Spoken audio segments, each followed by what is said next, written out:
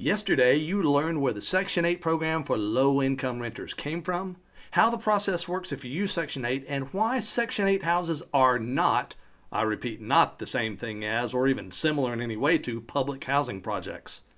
But today comes the real question. Should you use Section 8 for your rental properties? This one is tougher, my friends, but I've got the answer for you right now. I'm Brian Ellis. This is episode number 220.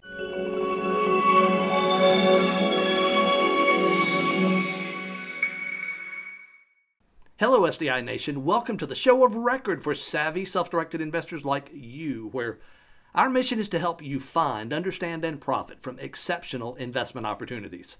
Today, we're doing that by helping you current and future rental property owners to answer this question. Is it financially wise for me to lease to Section 8 tenants?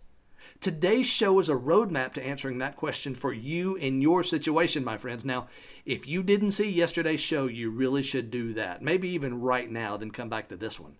In fact, on today's show notes page, which is sdiradio.com/220, you can see yesterday's episode and today's episode, along with all of the other notes and resources I'll refer to today. Now, before we dive in today, I've got a favor to ask of you. If you're listening to this show on iTunes, then please go over and leave a review for this show, preferably a 5-star review if you really enjoy it. That's the single biggest thing you can do right now to tell me you enjoy the show and want to continue receiving it. Thank you so much. So, no time to waste. Should you accept Section 8 tenants for your current and future rental properties? Well, there's not a single right answer to that for everyone. Here are the factors to consider for you. First, consider the quality of the PHA, the Public Housing Authority, that administers the Section 8 program in the market where your property is located. Theoretically, they should all be similar. In reality, Section 8 PHAs are not the same from city to city. In some places, the local PHA is great. Like in Birmingham, Alabama, where we use it a lot, the 2 PHAs we work with there have done a good job. They use good standards for allowing people into the program, and they are willing to kick people out of the program if those people abuse the system or our properties. But that's not how it is everywhere. In some cities, the PHA is the worst of the worst bureaucratic garbage you can imagine, mixed with blatant discrimination that would shock you. It can be really bad. So how do you find out? The 2 best ways are to talk to other landlords who are using Section 8 in your area and to seek out the advice of property managers in the area who manage Section 8 properties. These 2 sources of advice will give you a good look at the reality of how well or how poorly your PHA is run. The second factor for making a choice on Section 8 is this. Just like not all PHAs are the same, remember that not all Section 8 tenants are the same. Yes, you won't have to look very hard to find horror stories about a Section 8 tenant tearing up a property. But let's be honest, people. You don't have to look very far to find horror stories about non-Section 8 tenants tearing up properties either.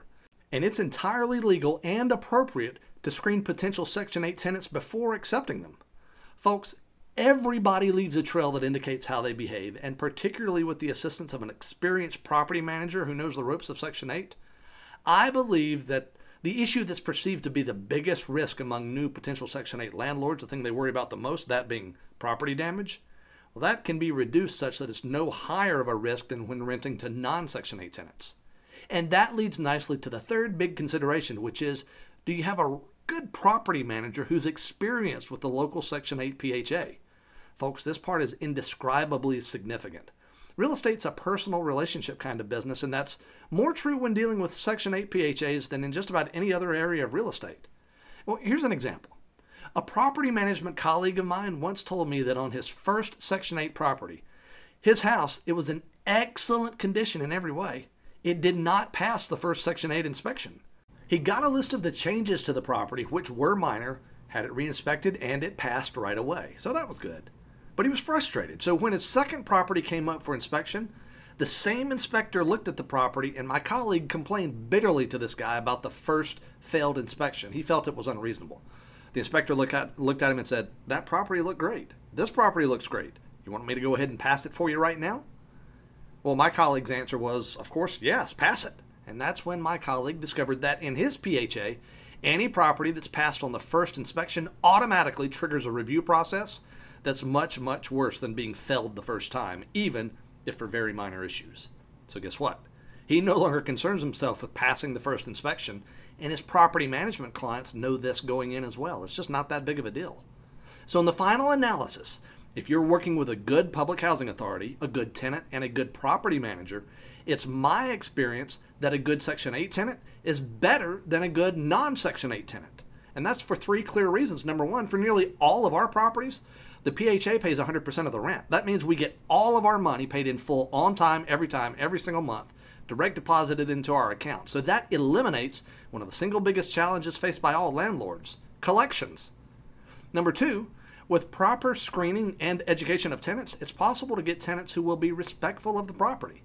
Education is involved in that because we like to make sure that the tenants understand that if they abuse our property, we will pursue revocation of their Section 8 voucher. That means no more free rent for them, and that's a huge motivator for them. So this helps to regulate and minimize another huge expense for all landlords, which is maintenance. And number three, this is a biggie. We found it's entirely common to have average tenancy durations of 3 to 5 years. Think about that, folks. Imagine if your typical tenant stayed in place for 3 to 5 years or more. How great would that be? That would really just slash another one of the very biggest expenses for landlords, vacancy. This is huge, folks. So here's where I stand on using Section 8 for your rental properties. I absolutely do not give it a blanket endorsement. Absolutely not. But I think you rental property owners will do yourselves a huge disservice by not seriously considering it. But there are two blanket statements about Section 8 I'll make to you. First, for a very long time, I had a huge bias against even considering Section 8. That was wrong of me. Not on a moral or ethical level. I didn't owe it to anybody. But on a financial and strategic level, it was just stupid. It was unwise to carte blanche right off the use of this program. Which leads to the second blanket statement I'll make about it, which is, I'm confident in saying that I've encountered more people, listen to this, more people who have become financially free through rentals specifically using Section 8 than through any other real estate strategy I've ever seen. And I know a lot of real estate investors. Let that one sink in for just a moment. That's all for today, folks. Hey, please be sure to subscribe to us on iTunes so you get access to each episode automatically. And I'd really love to have your feedback and comments in the comments area below. That'd be just awesome. I'd love to hear from you. My friends, invest wisely today and live well forever.